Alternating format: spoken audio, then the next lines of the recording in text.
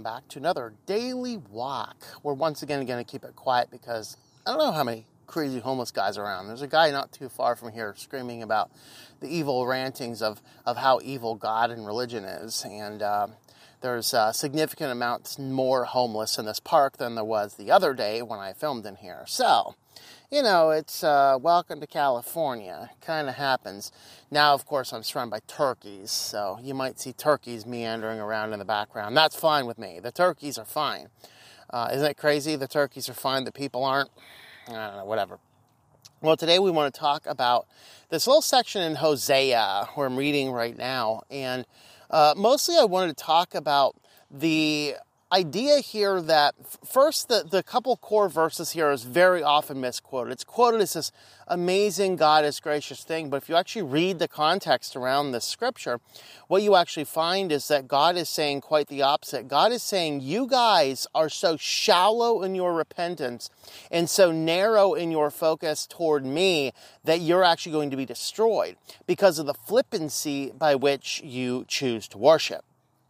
And that really is the principle here, and it is the warning to us that we ought not treat God so callously. We ought not treat God like he's the buddy Jesus. We instead have to see him as the eternal God. Maybe that same God who holds the sinners in his angry hands, if you know the context. The section, we're going to start reading it first here. We're going to look at Hosea chapter 6, verses 1 through 3. And then we're going to read the surrounding context so you can see what we're talking about. So first, the glorious part often quoted by people for how amazing God is. Come, let us return to the Lord, for he has torn us, but he will heal us. He has wounded us, but he will bandage us. He will revive us after 2 days, and he will raise us up on the third, that we may live before him. So let us press on to know the Lord, his going forth as certain as the dawn, and he will come to us like rain, like the spring watering rain over the earth. See, that's often quoted as a block to, wow, look how gracious, look how wonderful God is. Well, if you look at the context of the original language, and this is something NASB gets correct, this is a quotation from God. God is literally mocking them. This is not, God is so gracious and amazing. This is God is mocking the people. How do we know? Well, this is an example of where the chapter verses and things were put in really the wrong spot. We have to go up a little bit.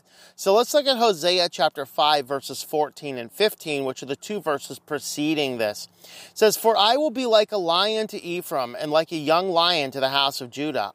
Even I, will tear to pieces and will go away. I will carry away, and there will be none to deliver turkeys. None to deliver turkeys. Sounds like Thanksgiving. All right, it is November. I will go away and return to my place until they acknowledge their guilt and seek my face. In their affliction, they will earnestly seek me. So, God is going to bring destruction and pain and suffering on the people, and in their affliction, they're going to seek him. But is this really what is going on specifically?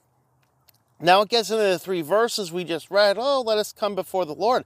But now if you pick up verse 4, which is the end of the quotation, we start seeing that God was mocking them. What shall I do with you, O Ephraim? What shall I do with you, O Judah?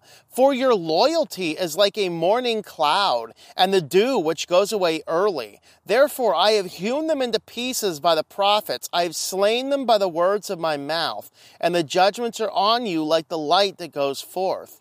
I delight in loyalty rather than sacrifice, and in the knowledge of God rather than burnt offerings. But like Adam, they have transgressed the covenant. They have dealt treacherously against me. So you see here that God is talking here about the faithlessness of the people. He's talking about the fact that this people go out and do what they want, suffer the consequences of sin, and then call to God when it hurts, and then God will restore them back, but then their loyalty fades away instantly. That's what it means over here. Your loyalty is like a morning cloud and like dew which goes away early. As soon as God comes in and gives us that blessing, we just, wow, let's go and enjoy, And then we just go off and forget about God and go do our own thing.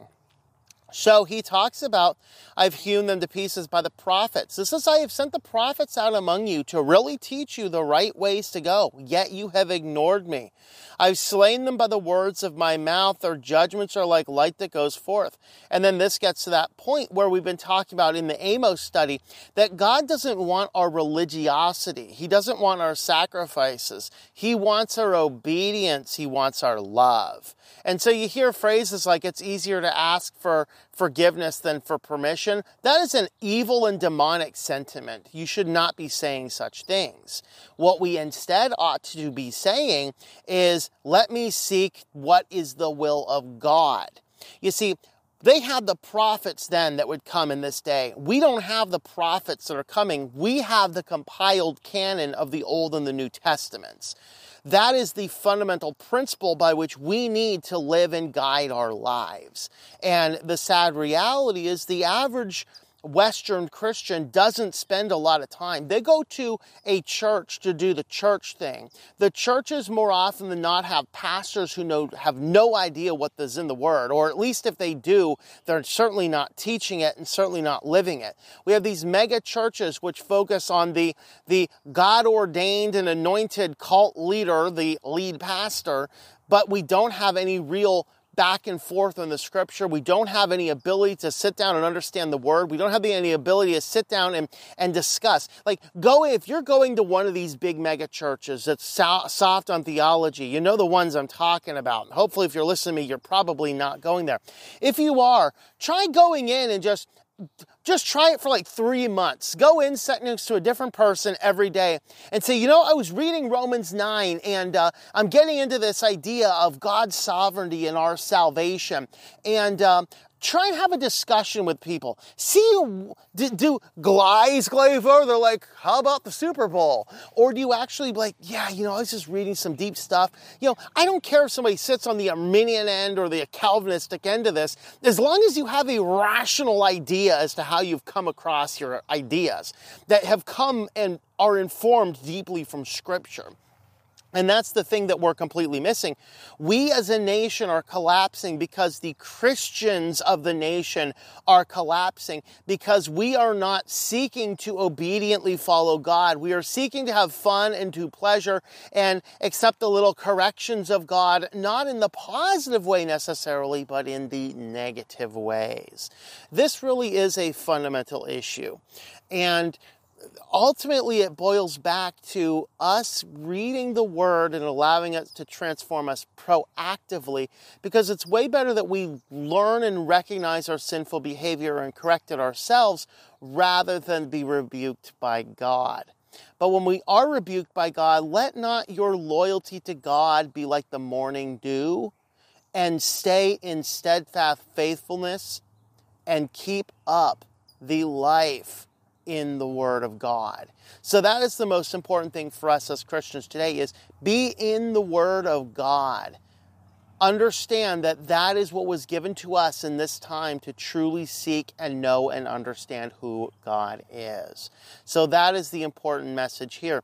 Do not be arrogant before God. Do not wait on God to restore you so you can go live your fun life and then, oh, God, help me, help me. It's like having the rich relative that will bail you out of every stupid financial decision you make. You don't want to do that, okay? And that really is the ultimate principle.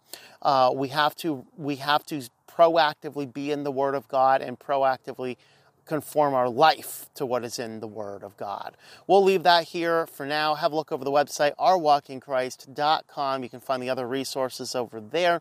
And with that, thank you for watching and hope that you enjoy your daily walk in our Lord. Thank you for tuning in. Our Walk in Christ podcast is a listener-supported presentation. For more information about how you can help, check out ourwalkinchrist.com/support or our Patreon page at patreon.com/Tom M. That's TOMM. Digital and paperback books are available on several online bookstores or at our website. Once again, the website is ourwalkinchrist.com.